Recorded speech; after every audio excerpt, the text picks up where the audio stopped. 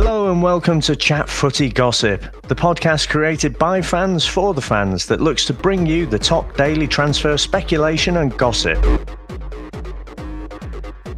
Antonio Conte has been sacked by Chelsea. Ex-Napoli manager Maurizio Sarri is looking like he's coming in, as we've reported on numerous occasions. As part of the deal, Jorginho has also arrived in London for a potential £57 million move.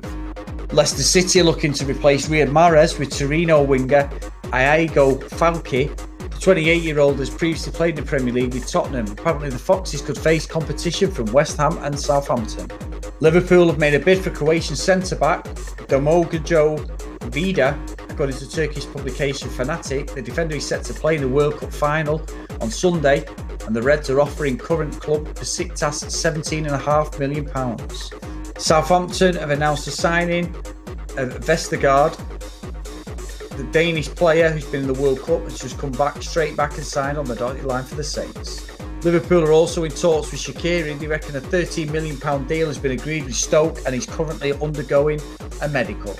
Everton now, Daniel Bramall has signed a new one-year deal. The winger's staying at Goodison Park for a bit longer as he commits his future to the club.